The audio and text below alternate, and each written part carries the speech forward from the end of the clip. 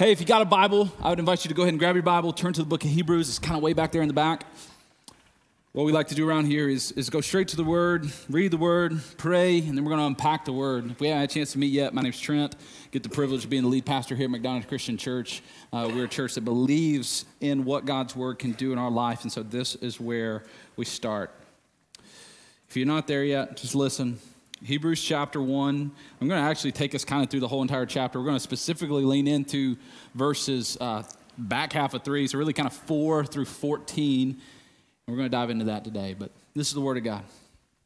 Long ago, at many times and in many ways, God spoke to our fathers by the prophets. But in these last days, he has spoken to us by his Son, who he appointed to be the heir of all things, through whom he also created the world. He is the radiance of the glory of God and the exact imprint of his nature. He upholds the universe by the word of his power.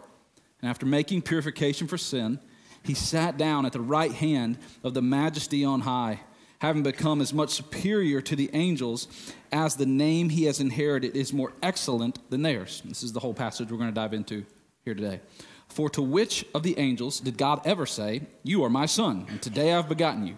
Or again, "You will be to him a father, and he shall be to me a son"? And again, when he brings the firstborn into the world, he says, "Let all God's angels worship him." Of the angels, he says, he makes his angels winds and his ministers a flame of fire. But of the Son, he says, "Your throne, O God, is forever and ever. The scepter of uprightness is the scepter of your kingdom. You have loved righteousness and hated wickedness. Therefore, God, your God, has anointed you with the oil of gladness beyond your companions. And the Lord laid the foundation of the earth in the beginning, and the heavens are the work of your hands. They will perish, but you remain, and they will all wear out like garment. But like a robe, you will roll them up. Like a garment, they will be changed. But you are the same, and your years will have no end. And to which of the angels has he ever said, 'Sit at my right hand until I make your enemies a footstool for your feet'? Are they not all ministering spirits sent out to serve for the sake of those who are to inherit salvation?" Let's pray together. Father God, we thank you for your word. We thank you for the power that's bound up in it. We thank you for the majesty of even these few verses that we're reading right here about divine, angelic creatures and the reality that your Son is greater than even they are. And so today, as we come to a passage of Scripture that at first glance we can kind of hear and go, what in the world is this really talking about? What does that really mean for me? I pray that first and foremost, Jesus, we can understand that you inspired this, and there's not anything that you have spoken forth that you don't want to change us with, that you don't want to meet us in the middle of what we're going through. You tell us that when your word goes out, it does not return void. And so today, Jesus, I pray that you would empty me of me, and so your word can go forth through me. I pray I begin to fade more and more into the background, and your word, your light, the radiance of your glory, Jesus, shines forth in this room. I know people showed up today, God, with all sorts of different things going on in their life, and I pray, Jesus, that you would meet us right in the middle of all of that. Help us to come to you as we are. But Jesus, we pray, knowing and believing that you can change us, and you want to change us. You want less and less of who we have been to fade away, and more of who you are in us and through us to come to the forefront. That's what we long for, Jesus. We pray that by the preaching of your gospel today, that is exactly what happens. In your name, amen. Church, it's good to be with you today. To remind us of kind of what we're in right now, we're in this book of Hebrews. Again, to set up the context a little bit before we get ready to dive into today, because you kind of heard a lot of stuff about angels, and we're like, where are we going today? Let me just set up the reasons why the author is getting ready to talk about all this type of stuff. The book of Hebrews is to Hebrews, way to go, you got it. The book of Hebrews is to Hebrews. Hebrew people are Jewish people. Again, we talked about this a little bit before. When you hear Hebrew, Jewish, and Israelite, 3 different names to kind of talk about the same group of people, okay?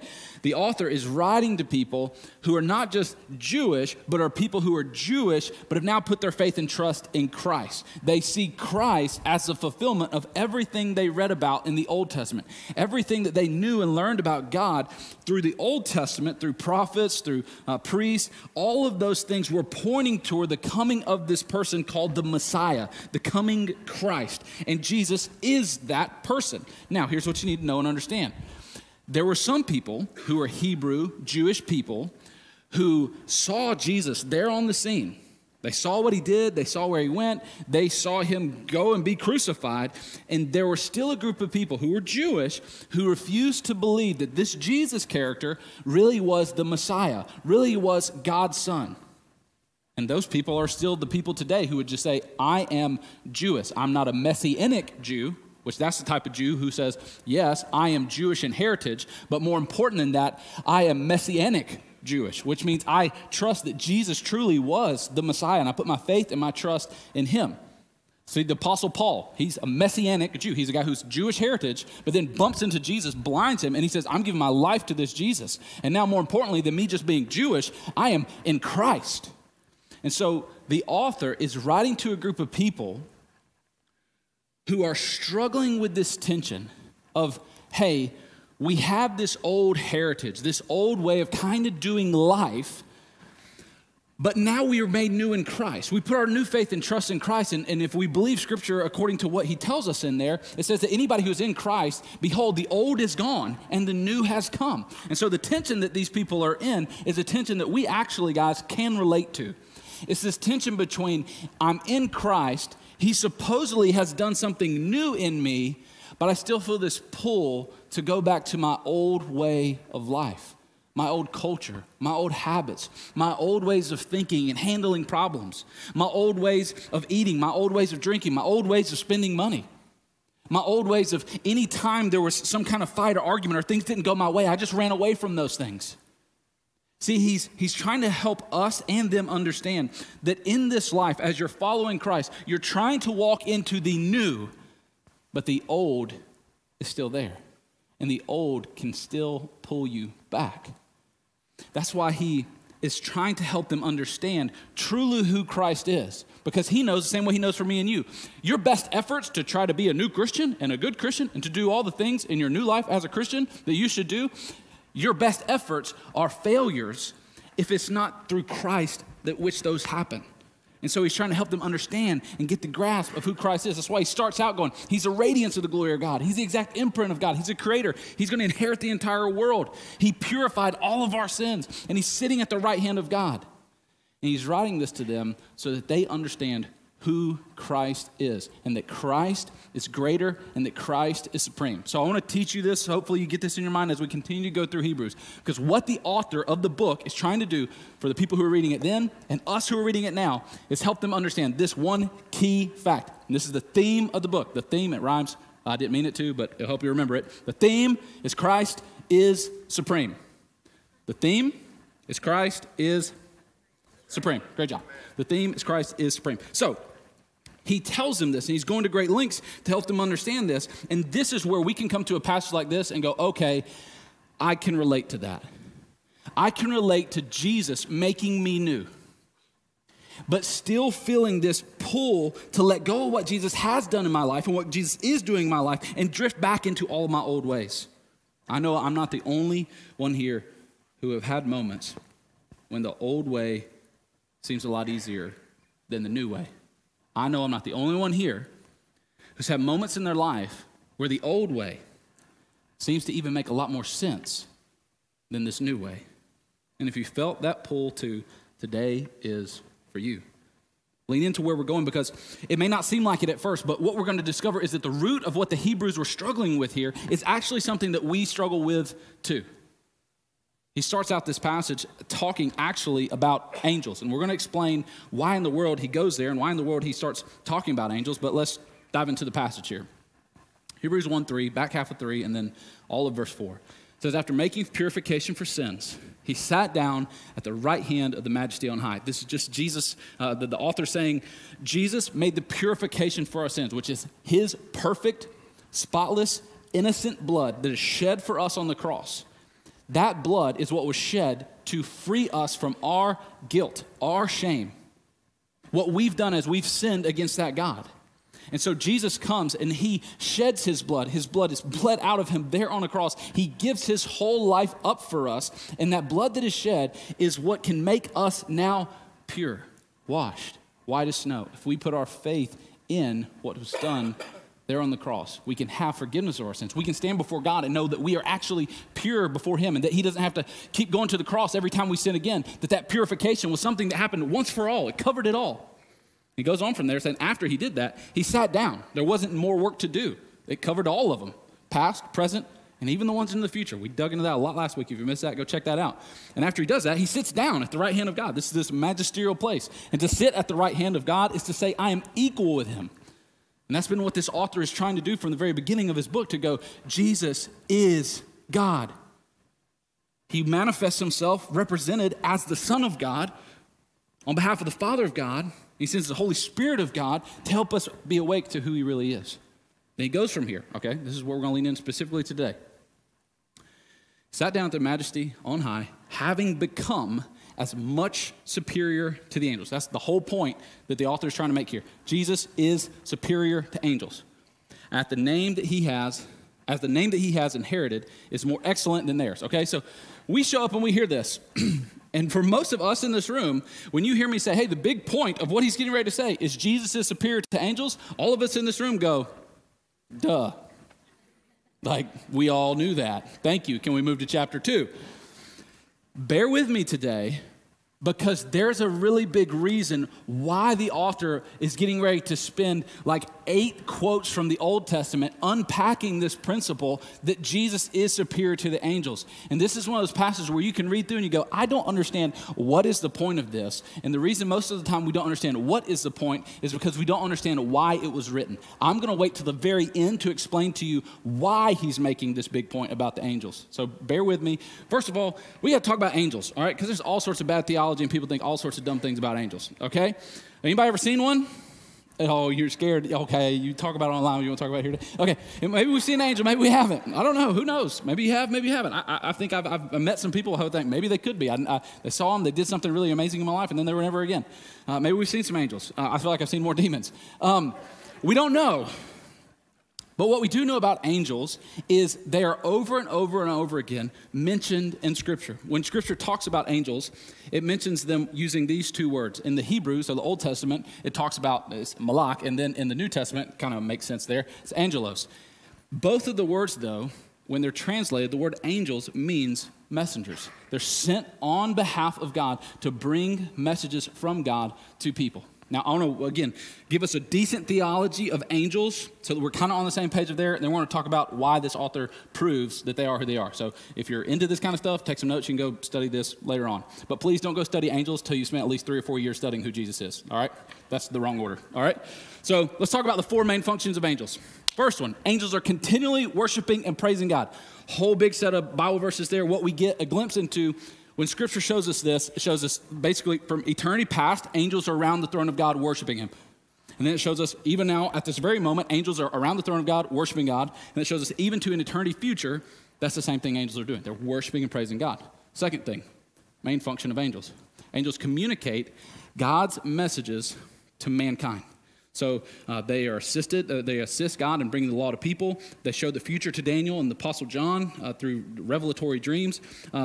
They revealed and helped announce the birth of John the Baptist and Jesus. So this is kind of the main thing we know about angels. We think about the Christmas story. And when angel gets the announcement, who does she get the announcement from? The angel. The angel shows up and says, hey, you're going to give birth to the Messiah. And she's like, I've never been with a man. And the angel's like, I know. And then he goes on to explain her that God's got favor on her and miraculous things are going to happen. So this is what angels do. They give messages from God to mankind. Another thing they do is they minister to believers. We see in the book of Acts, they're delivering the apostles from prison. We see in Luke 16:22, Jesus is kind of talking about what angels do. He says they carry believers away from death to place of blessedness. And the fourth thing, primary function of angels, is angels will be God's, this one's kind of scary. This is like we get all these other angels and they're like coming and telling really nice things. But this one is kind of terrifying. Angels will be God's agents in the final judgment and the second coming.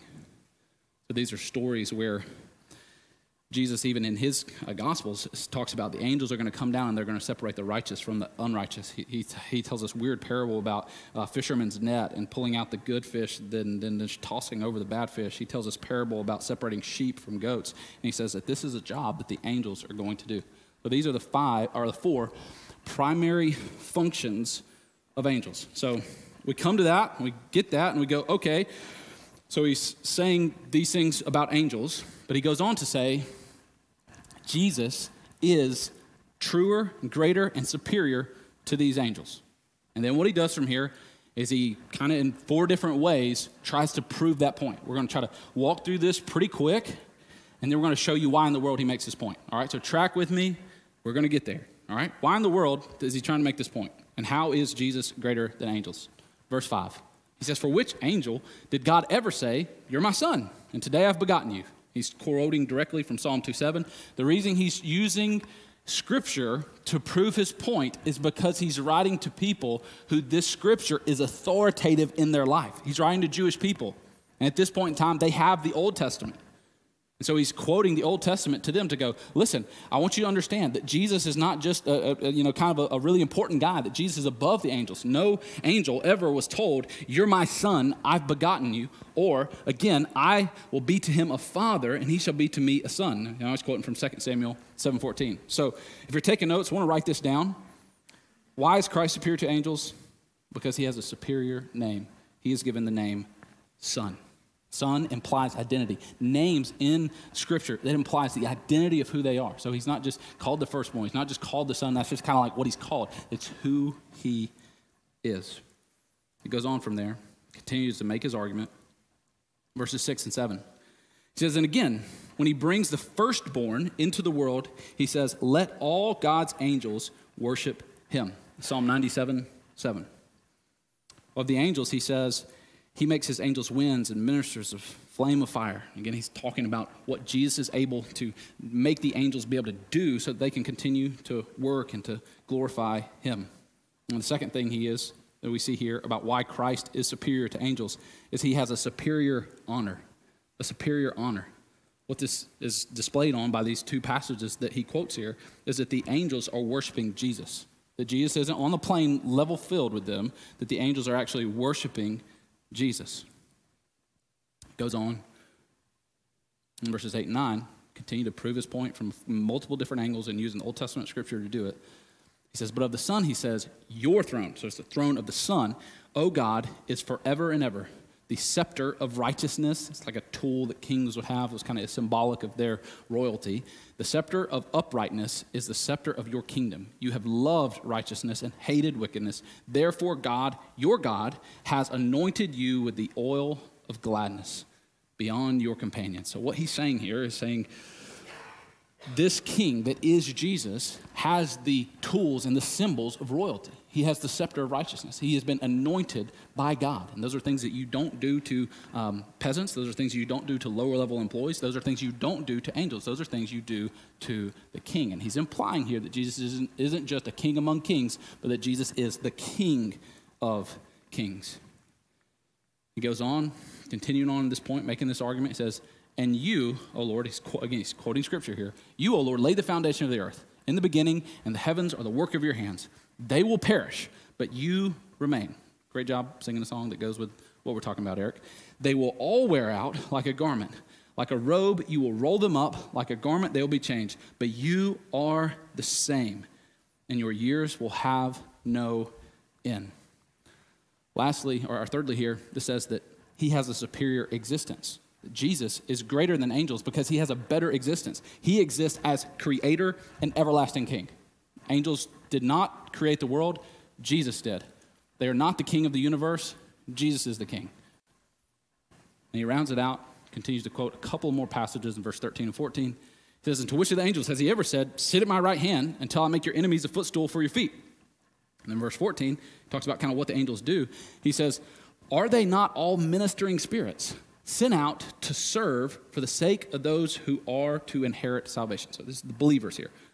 So we see in verses 13 and 14 that Jesus is superior to angels because he has a superior job. Christ rules. That's why he says he is reigning at a kingdom. The enemies are going to be under his feet as a footstool. This is why it says that he is seated at the right hand of God. He is seated there, and then the angels are doing the bidding. The angels are serving.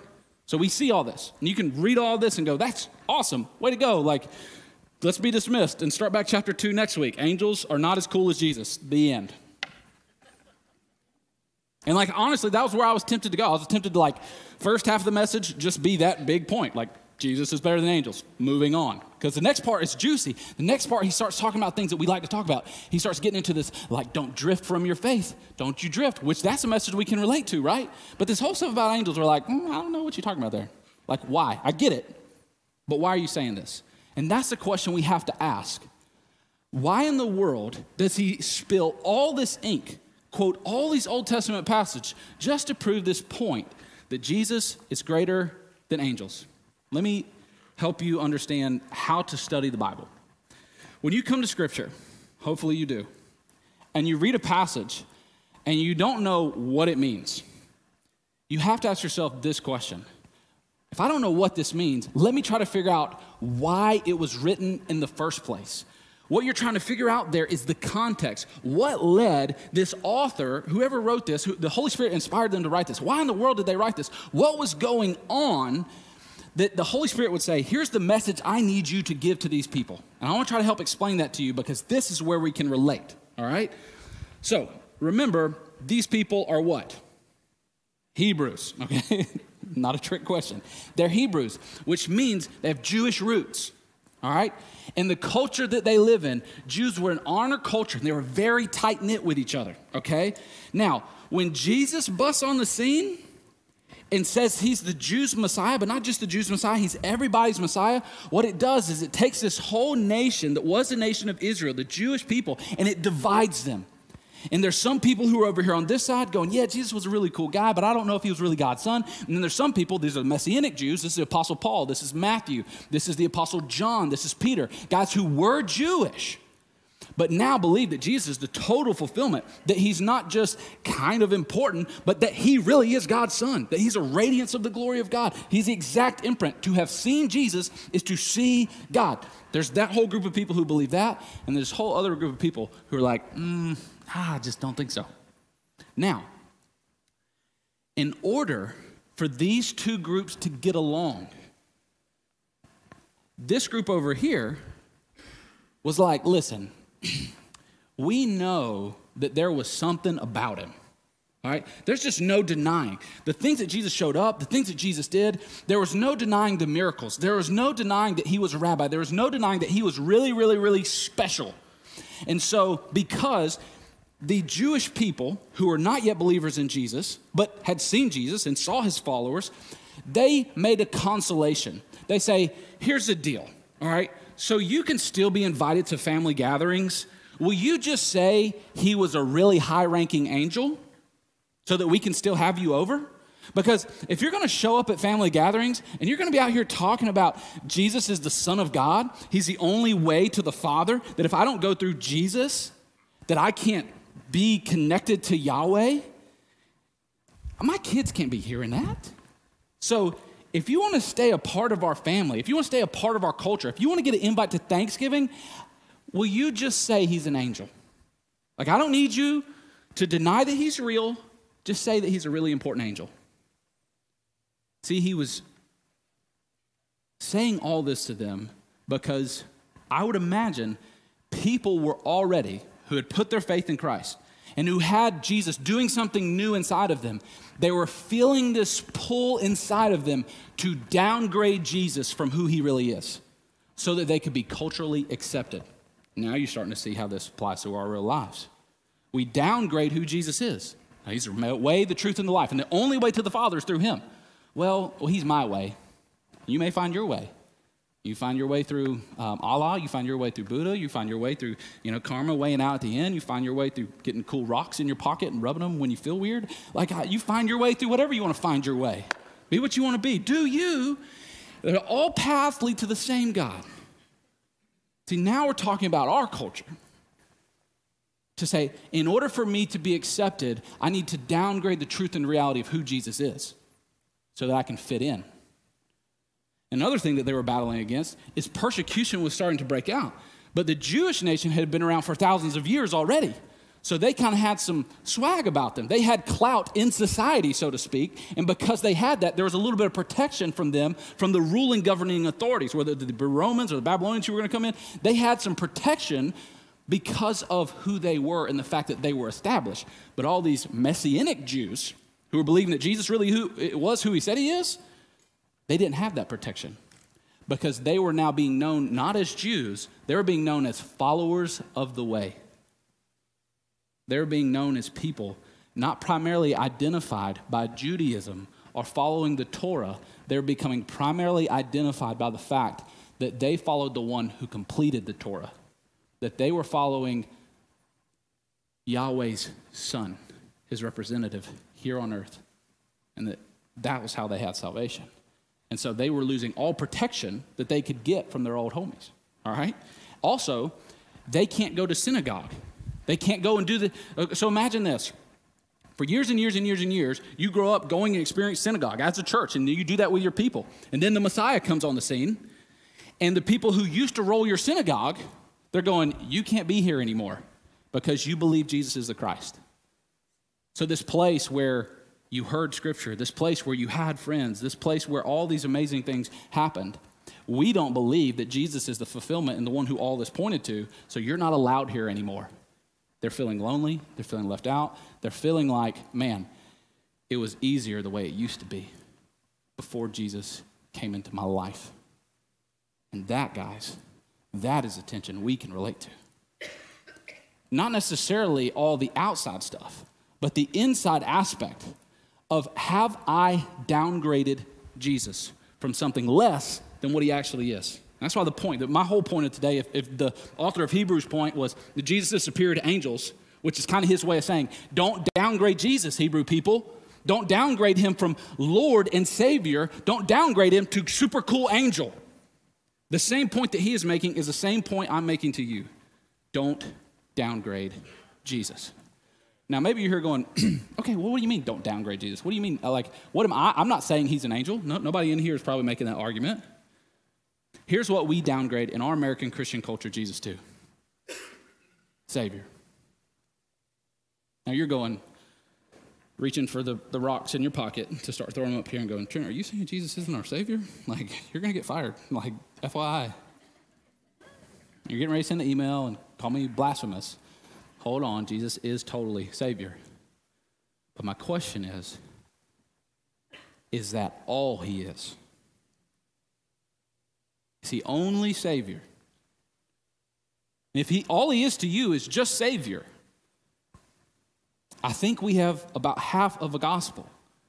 Because over and over again, when you read Scripture, I cannot get past what it tells me about what faith really is.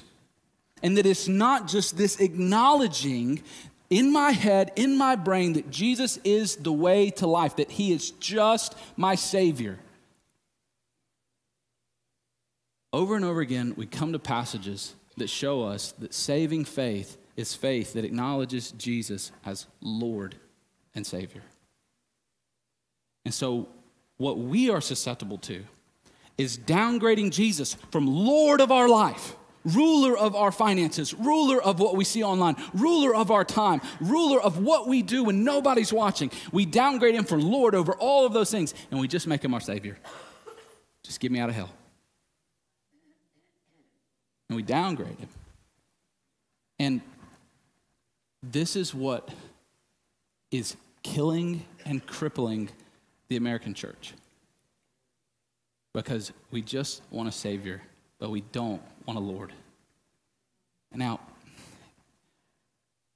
I don't ever want to be the person who tries to scare you into anything that you do in your faith. I want God's love to motivate you to action. But if you're here and you identify with this, and you would say, I have a Jesus who I've only identified as Savior, but I have not surrendered to him as the Lord of my life, friend, that is a salvation that I would be scared to bank my eternity on. One that just has him as a downgraded Jesus, Savior only. He must be both. There's a passage. I want to do everything I could to try to explain this to you using some cool illustration or something about gamma ray radiation like I did a couple of weeks ago, or a Metallica song. I couldn't find any of those things. Lo and behold, the only thing I could find was another passage of Scripture, so you're going to have to deal with that, okay? So here's what I want you to do. I want you to get your Bible or your phone. If you have not ever brought a Bible here at MCC, please start doing that. But I want everybody to be able to see this with your own eyes. As you're turning to 1 John, okay, there's Matthew, Mark, Luke, John, not that John. Keep going almost all the way to the very end of the Bible, and you're going to hit Revelation, and then just go a few books backwards. If you go from Revelation, you'll hit 3 John, and then you'll hit, maybe a Jude. There's a Jude in there somewhere, yeah, right? You hit Revelation, there's a Jude, then there's John 3. Or no, you're wrong. There's 3 John, there's 2 John, there's 1 John. All right, so go to 1 John. 1 John, start with chapter 2. Go down to verse 28. I'll give you some time to get there or to pull it up on your phone or your browser or whatever. I want everybody to be able to see this. It's the best illustration I could possibly ever give you. It's not really an illustration. It's just truth, honestly. Like, this is the best way I can explain to you this whole concept of Lord and Savior. 1 John chapter 2, verse 28. We're going to go all the way through 3 to verse 10. All right? Now, before I read this, I want you to understand there is no cool little clip you're going to see on social media. There is no great alliteration or pontification from a pastor that you will hear this week that will outweigh the beauty, magnitude, and depth that is bound up in this passage of Scripture. I can go out on a very sturdy limb here and say, this is the best thing you will hear all week long. And so I'm serving you up, and I don't have time to unpack everything that's in here. But what I can tell you is I am serving up to you a beautiful filet mignon steak of meat in this passage. For you vegans out there, an eloquent salad with croutons and stuff. I don't know what you like, a Beyond Burger or something. I don't know. I'm serving you up something, and I'm not trying to feed it to you all the way. I want you to be able to take this passage home. Like, your to-do this week is to take this passage and go chew on it, digest it, savor it this week, because this is so important for us to get if we're not just going to be people who call ourselves Christians, but we're actually going to be people who are disciples of Christ. Let's read it together. Chapter 2, verse 28 of 1 John. And now, little children, I love John. He's old at this point, so he's talking to them like a grandfather would. And now, little children, abide in him. The him there is Jesus. So that when he appears, Jesus is going to come again, we may have confidence and not shrink back in him in shame at his coming. Listen to this, 29. If you know that he is righteous, you may be sure that everyone who practices righteousness has been born of him. All right? Read that one more time. Everyone who practices, we're talking about practice? Everyone who practices righteousness has been born of him. So what he's saying there, for all you out there who would go, how do I know I'm born again? As cut and dry as possible. How do you know you're born again? You practice righteousness. Now, in regards to faith, faith is somewhat passive. You hear the truth of the gospel, your mind is awoken to that, you believe, and in the moment you put your trust and your faith and your hope in that, you believe, and your belief is somewhat passive. But what he's saying here is truly to be born again, we have to move past what's passive and into what is proactive. And practicing righteousness is a proactive endeavor that starts because I believe, see, and realize who Jesus is. I see that, and so I go, oh my goodness, I have to do something different. He calls me out of my old life into a new life. I have to be a practicer of righteousness, and that is proof that I'm actually born again. Keep going. See what kind of love the Father has given us, that we should be called children of God? And so we are. The reason why the world does not know us is that it didn't know him. Beloved, we are God's children now, and we will be, and what we will be has not yet appeared. He's saying, we are God's kids now, but what you will be has not yet appeared. What he is saying there is, you are God's kid, but what you will be has not yet appeared. And what he's saying is going to appear is Jesus in his fullness. And when Jesus in his fullness appears, you are going to have Jesus' fullness appear in you. So that's mind-boggling. All right, again, go take that steak and chew on it. Keep going. Let's start back in verse 2 of chapter 3. Beloved, we are God's children. We are God's children now, and what will be has not yet appeared. But we know that when he appears, we shall be like him, because we shall see him as he is. And everyone who thus hopes in him purifies himself as he is pure. Again, this goes back to that passage that we read last week and dove into. What did it say Jesus did? It said Jesus made purification for sin, and then where did he go sit? At the right hand of God. So track with me. He is the purifier, and salvation happens through him. But then where does he go? To a place to rule and reign. Hebrews 1:3 is pointing us full fact to the place that Jesus is our Lord and our Savior. He's Savior because he purifies, and he's Lord because he's sitting at the right hand of God. Now, I sat down for a reason, because the news that I'm going to have to break to you in verse 4 is you need to be sitting down kind of news. Okay? Verse 4. Let's just let God's word speak for itself. Verse 4. Everyone who makes a practice of sinning also practices lawlessness. Sin is lawlessness. What he means by that right there is lawlessness is saying, I don't have the Lord of Lords as my Lord. What do kings create in their kingdom? The laws, okay? So when he says, if I'm practicing sin, I'm in lawlessness, it's saying I don't obey or adhere to this king's reign, rule, and regulation. I make my own laws. It's not saying you don't have laws, you just don't have his laws. Verse 5. You know that he appeared in order to take away sins. That's my sin, your sins. That's not just sin in general, but that's our specific sin. And in him, there is no sin. Verse 6. Whew. No one who abides in him keeps on sinning. No one who abides in him keeps on sinning. No one who keeps on sinning has either seen him or known him. It's as if John knows he just rolled a grenade into the room. Verse 7, he says, little children, to remind us that God still loves us and God still cares for us. He says, little children, let no one deceive you. Whoever, there's that word again, practices righteousness is righteous. How do I know I'm righteous? I practice righteousness.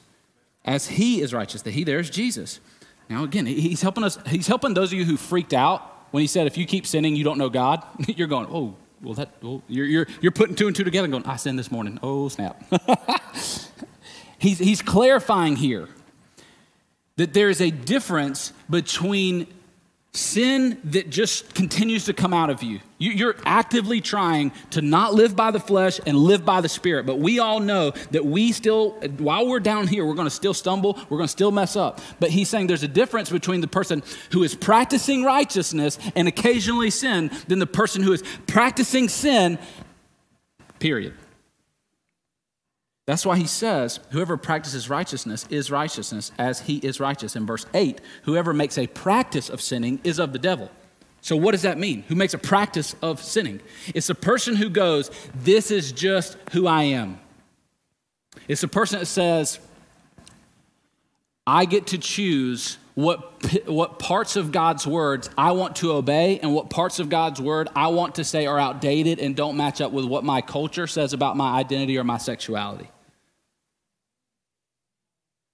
This is us when we just say, okay, I know what God's word says about what I need to do with my money and how I don't need to be greedy, but I'm going to continue to do this because I want to make sure I'm safe and secure.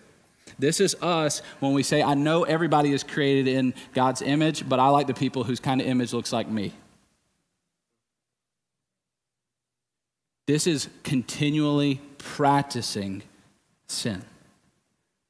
That's why he says, whoever makes a practice of sinning is of the devil, for the devil has been sinning from the beginning.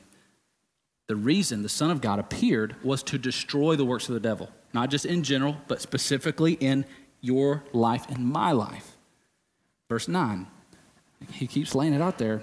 No one born of God makes a practice of sinning.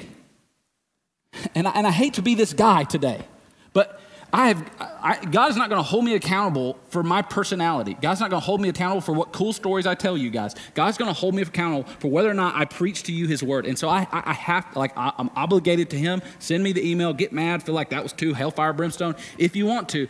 But I will not let your eternity be on my shoulders. I'm going to preach to you the word of God, okay? So this is what he says. No one born of God makes a practice of sinning, verse 9. For God's seed abides in him, and I love this, he cannot keep sinning.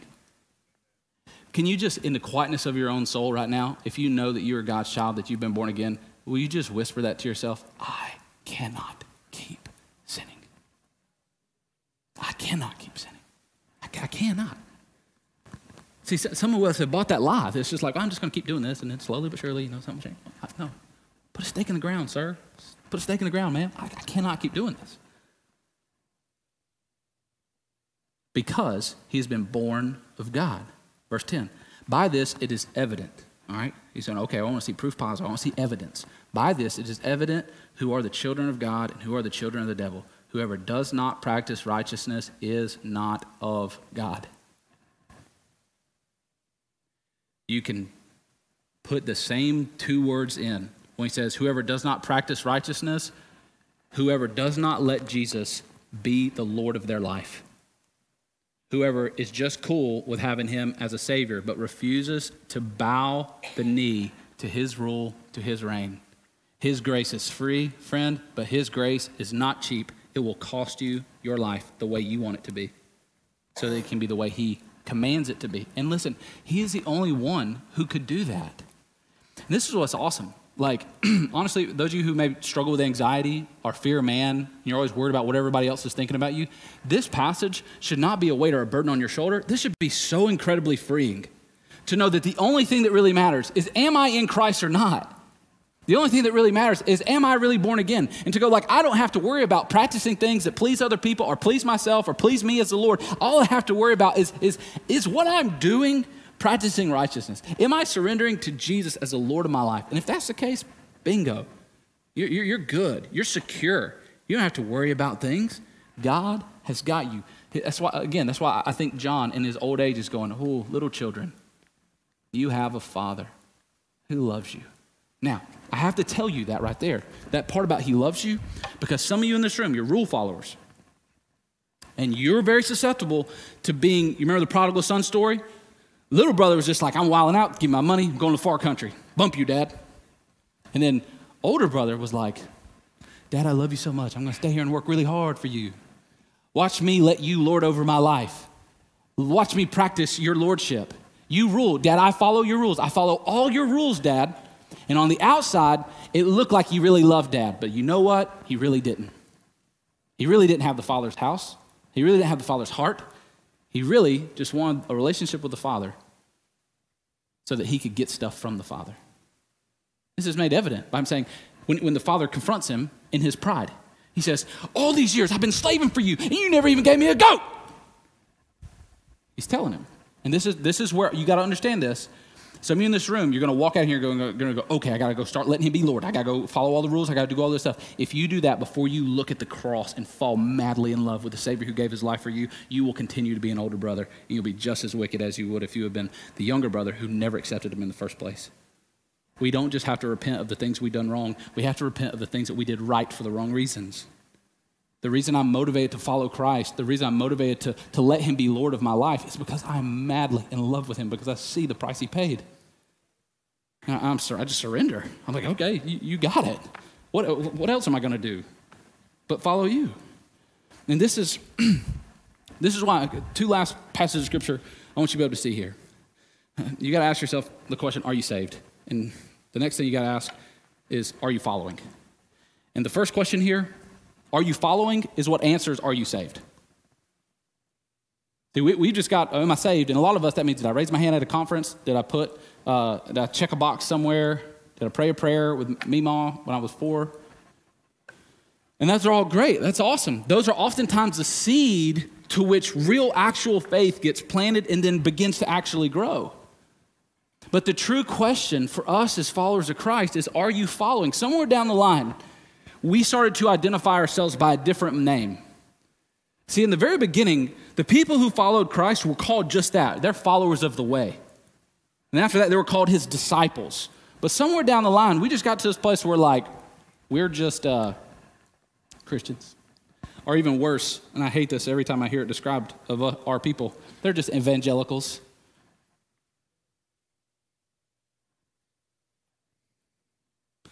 In Luke 9:23, Jesus said these very, very sharp, pointed, but obvious and crystal clear words. He said, if anyone wants to come after me, it's his way of saying if anybody wants to be saved, if anybody wants to know that they're born again, if anybody wants to have me as their Lord and Savior, if anybody wants to come after me, if you're coming after him, you're going where he's going, to the Father.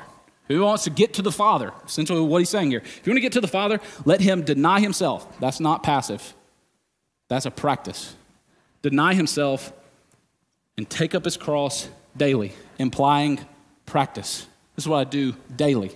Like a good athlete, there's not a day that he goes by without picking up his ball and his bat. A good athlete, a good soldier, a good warrior in Christ, someone who's truly a disciple, does not go a day without picking up their cross. It is a daily practice of dying to myself so I can follow Christ. He says, this is not just, hey, easy, believe, sign off, go from there. Hope you're good with all these things. It's deeper. There's more involved. Because this is what it means to be a disciple. I want us to be a church who maybe grasps this big, heavy truth and gets back to what we were originally called to be. You're called to be a disciple. I've had some really fun, heartbreaking arguments with people that there is a difference between someone who's a Christian and someone who is a disciple. And you can be a Christian and not a disciple. And I have a hard time with that. But these aren't arguments coming from baby Christians. These are arguments coming from megachurch pastors who I've worked on staff for. I'm going, I don't know, guys. With all humility, that's not what I see in Scripture. And so I want us to be this people who embrace what does it mean to not just be a raise my hand cultural Christian, but what does it really mean to be a disciple? And I want to give you the best way I can explain it to you is a disciple is someone who lives 3D. That's what I would explain this as. A disciple is someone who's first and foremost that I'm just surrendered out, devoted to Christ. He has my devoted. I'm not devoted to my family. I'm not devoted to making my ends meet. I'm not devoted to my business. I'm not devoted even first and foremost to my marriage or my kids. I am first and foremost devoted to Christ. And everything that I do in my life flows out of that devotion to him as purifying King. Secondly, I'm dying. And what I mean there is not just the fact that we're all kind of dying in the room, everybody checks that box physically. But what I'm saying there, and we've talked about this a lot, I'm dying to my flesh. How do I know that I am being a disciple? Less and less of me is here and more of Jesus is there. A perfect example of this is the Apostle Peter. There the night that Jesus is betrayed and he's warming his hands around a fire and a middle school girl comes up and says, hey, you look like one of those guys who used to be one of Jesus' followers. And he starts cursing at her, denying the fact that he knows Jesus. Well, that part of his flesh begins to die away. And that same Peter skips, hops, and jumps out of prison when they whip him and beat him because he's so excited that someone would persecute him in the name of his Savior. The same guy who was terrified to even admit he knew him. He's dying to his fear, and he's living out of his faith. That's an indication that you are a disciple. Stop sinning. And then this is the one that we don't like to talk about because it's so much easier just, I'm devoted. I spend 18 hours in my quiet time every single day, and I'm dying to my flesh. I can't remember the last time I even, sniffed something that was evil. I'm doing all the good things. But then Jesus goes, okay, I need you to get out of your own personal bubble, and I need you to go make disciples. It's not enough for you to say, hey, I'm devoted, and this is me and you. And then, hey, I'm dying to my flesh, me and you. Jesus goes, the crazy thing about our faith is it doesn't just not unite me to God, it unites us to each other. And God wants to use you to do an incredibly special job, a job that he refused to even give to angels. He says, I want to give this to you. I want you to be the primary means through which people will hear my gospel. I want you, parents, employees, teachers, accountants, sales managers, hairstylists, students. I want you to go wherever it is that you're at by the power of my Holy Spirit abiding in you and go make disciples so that this kingdom of earth is as it is in heaven. And so if you're here, you're going, okay, well, where do I go with this? First, I want to talk to the person who's not in Christ. And you're the person who would say, yeah, I may have had Jesus as my Lord up in my head, but I don't know if he really is, or maybe my Savior in my head, but I don't really know if he's my Lord. I don't know if I've really surrendered my life to him. There's this awesome story in the book of Acts where Jesus has just been crucified and resurrected, and the Holy Spirit busts out, and this guy, Peter, again, we just talked about him a second ago, he starts preaching this gospel, and he tells all this giant crowd, 3,000 plus people there, he starts preaching the gospel to them, walking them through all the Old Testament passages, all the way back up to Jesus, and he says, this Jesus is the man you crucified. And upon hearing that, this is what happens. It's wild. When they heard this, they were cut to the heart because that's what the gospel does. Gospel preaching cuts to the heart. It doesn't cut to the pocketbook. It doesn't cut to the emotions. It doesn't cut to the behavior. Gospel preaching cuts to the heart. When they're cut to the heart, they said to Peter and the rest of the apostles, brothers, what 9-week class do we go learn about this theology in? They said, what do we do? And again, that's what the gospel does. It is evident. Nothing right there goes, and they believed. Do you know what translates and they believed? This question. You don't ask this question unless you really do believe. What do we do? What do we do? Whoa, like, this is so true. Look, this is obvious. You preached with power, inspired by the Holy Spirit, and God did an amazing work in our heart, and the proof positive that it was really of God and not man's manipulation was they go, what do we do about this? And then Peter, very cut and dry, plain and simple, not overly complicated. Repent and be baptized. I want Jesus to be not just the Savior of my life, but the Lord of my life. What do? You repent, friend, and you be baptized. Every one of you, in the name of Christ, for the forgiveness of your sins, and you will receive the gift of the Holy Spirit. Some of you are here, you're wondering, why is it so hard for me to let Jesus be the Lord of my life? It's because you haven't been baptized, and you have not received the Holy Spirit fully yet.